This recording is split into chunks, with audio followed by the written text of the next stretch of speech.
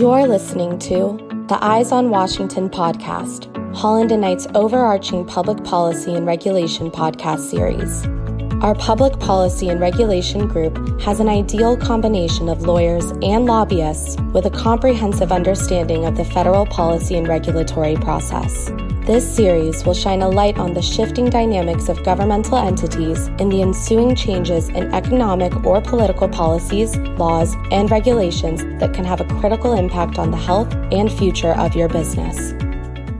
My name is Michael Werner. I am a partner at Holland & Knight in the Washington, D.C. office. This is a podcast that Holland & Knight has recorded about the implications of the elections from this past November. I am joined by my colleague, Sarah Klock. We are both experts in FDA regulation and legislation that affects all FDA-regulated products, whether they're drugs, devices, biologics, or food and supplements. And we're going to be talking this morning for a few minutes about the impact of the elections and what we see going forward in terms of FDA policy enacted by the agency itself, or perhaps legislation enacted by Congress. I'm going to start by asking Sarah a couple of questions, and then I'm going to talk a little bit about Congress. I'm going to ask Sarah a few questions about what she thinks is going to be happening at the agency over the next year or so. Sarah, my first question to you is that we've seen the FDA over the last year or two take some steps around regulation of technologies that use digital health technologies and incorporate artificial intelligence and machine learning.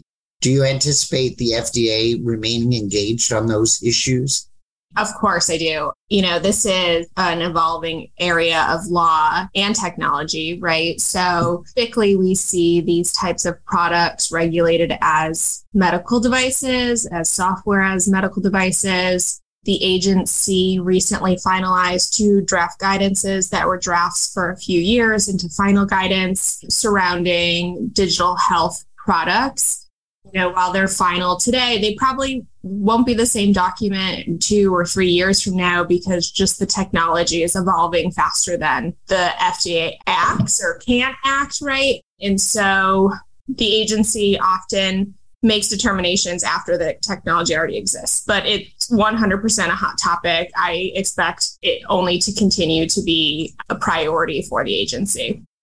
Yeah. And, one thing that Sarah and I do working with clients is we integrate what's happening in Congress with what's happening at the agency, because very often, of course, the 2 branches of government influence each other. So we saw many of the efforts of the agency in the digital health space come to fruition or be catalyzed by FDA legislation, the 21st Century Cures Act.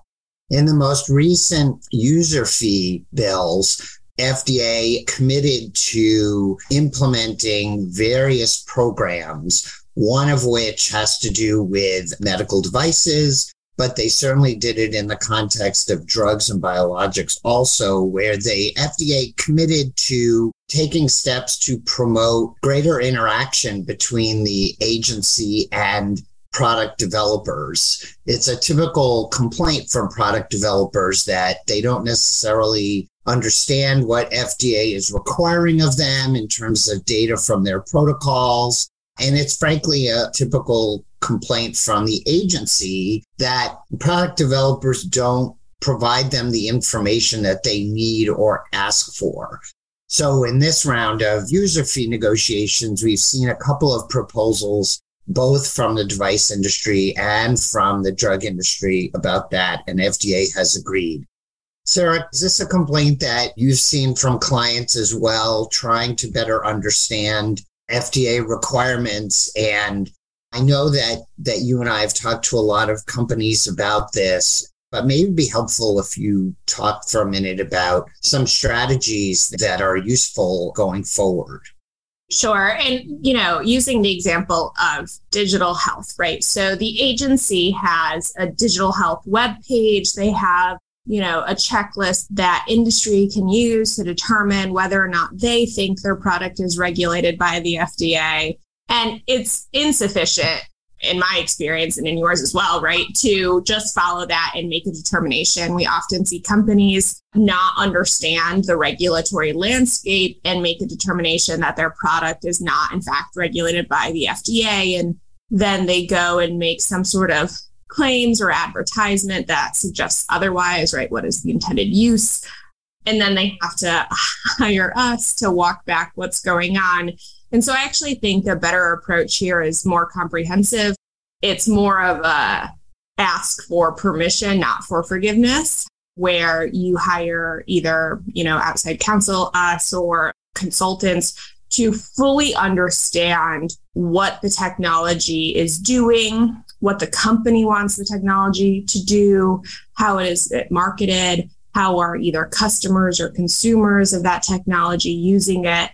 And, what we would typically do is we spend a good amount of time deep diving into the product development, the product marketing, and trying to figure out an appropriate regulatory strategy. So whether that be full FDA approval or clearance, or putting it into a bucket where there's a little bit more discretion, less oversight, and helping companies work through the pre-market side, but then also the post-market side, and making sure that everything is in fact in compliance.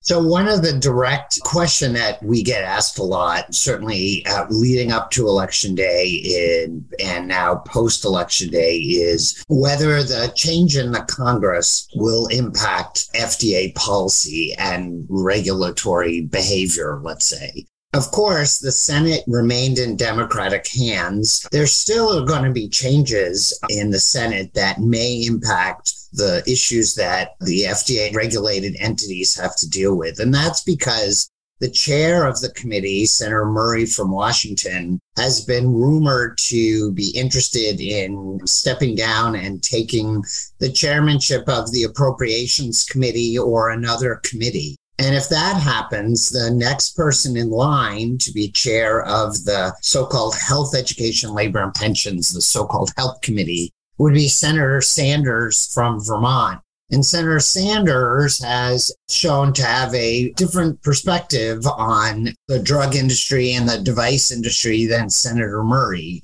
Of course, many people know that Senator Sanders prides himself on being kind of a little bit of an iconoclast, and is certainly, I don't think people in the industries think of him as a friend of the industry. And so his ability to shape the committee agenda, the committee which has jurisdiction over FDA issues, could have a very interesting impact on what legislation Congress takes up next year and the activities it takes on.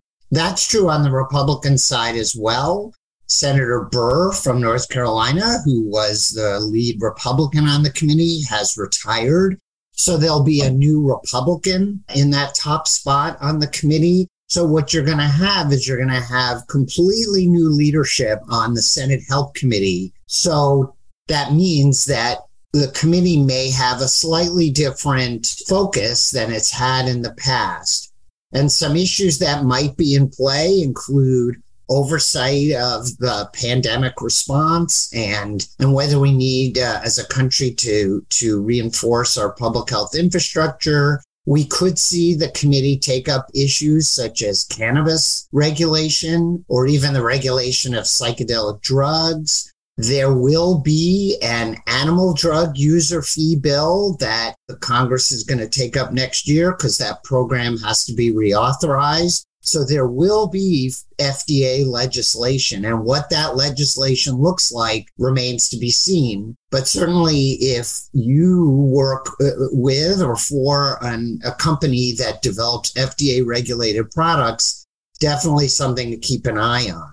And then in the House, of course, the Republicans took over. So that means there will be a new chair of the Energy and Commerce Committee, which is the committee that has jurisdiction over FDA in the House, and that'll be Kathy McMorris Rogers, a Republican from Washington. And Brett Guthrie, a Republican from Kentucky, will take over the health subcommittee of the Energy and Commerce Committee. Frank Pallone, who has been the chair of the committee the last several years, he'll stay in the top Democratic spot, but he won't be the chair of the committee. Now, McMorris, Rogers, and Guthrie and Pallone all work well together, but nonetheless, when you're the chair of the committee, you have greater influence. And I think in contrast to what I said about Senator Sanders, McMorris, Rogers, and Guthrie have historically been a little bit more friendly to product developers than Pallone. We should see some interesting opportunities for legislative changes in FDA policies, whether they be regulation or changes to the Food, Drug, and Cosmetic Act.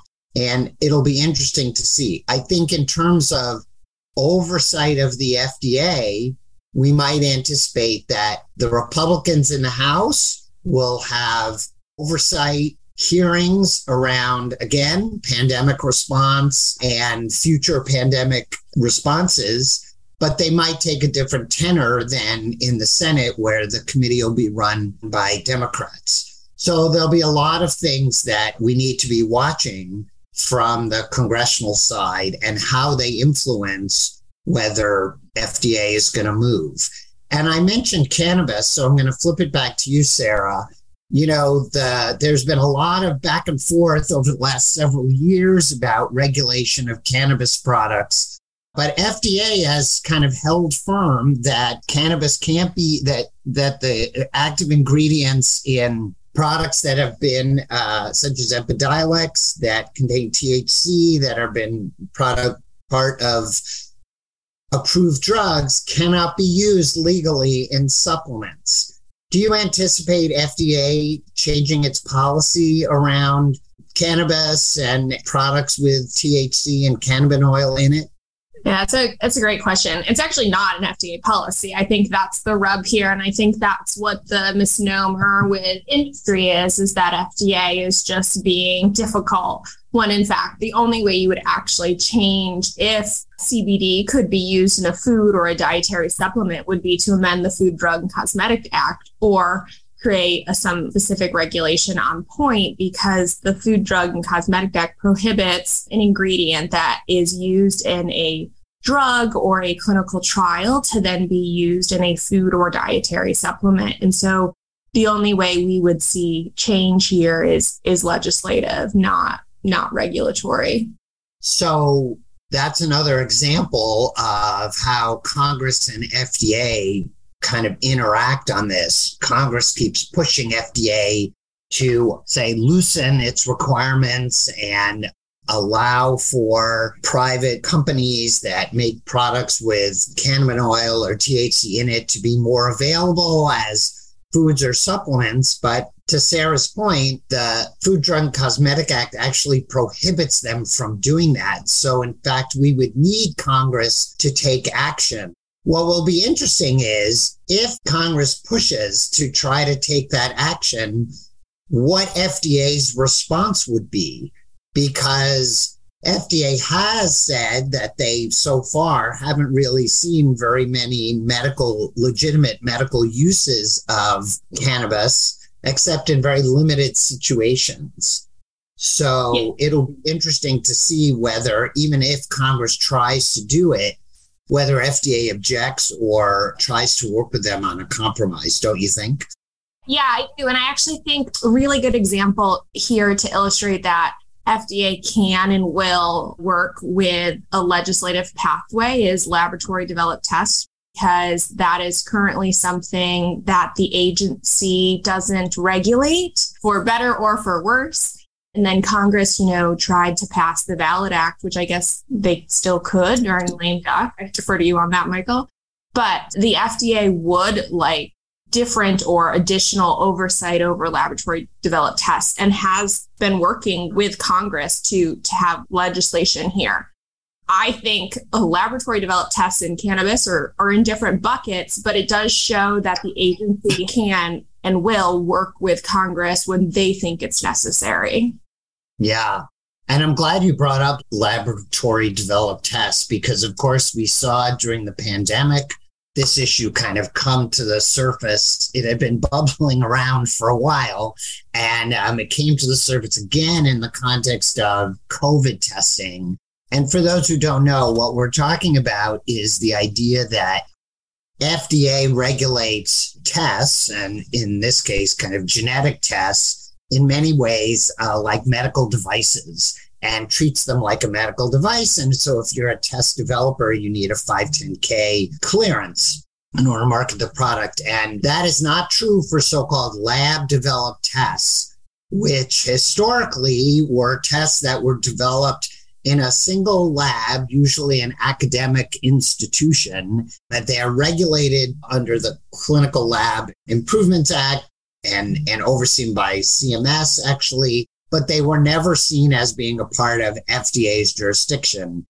But what's happened is, as the testing industry has grown and there's greater and greater use of genome sequencing tests and the like, the classification of a product as a lab-developed test versus a test that requires a 510K has started to get blurry. And Congress, and to Sarah's point, FDA has at various points put forward ideas about ways they want to regulate tests either differently or perhaps subject so-called lab-developed tests to greater regulation. And there is this proposal in front of Congress now, the VALID Act, which would address this issue, but it's unclear whether in the waning days of this congressional session, whether they'll be able to enact it. But it does raise one question, Sarah, which is we've seen a lot of companies come forward or be concerned about how their test is regulated. So maybe it'd be useful to give, just spend a minute talking about how we help companies in those situations.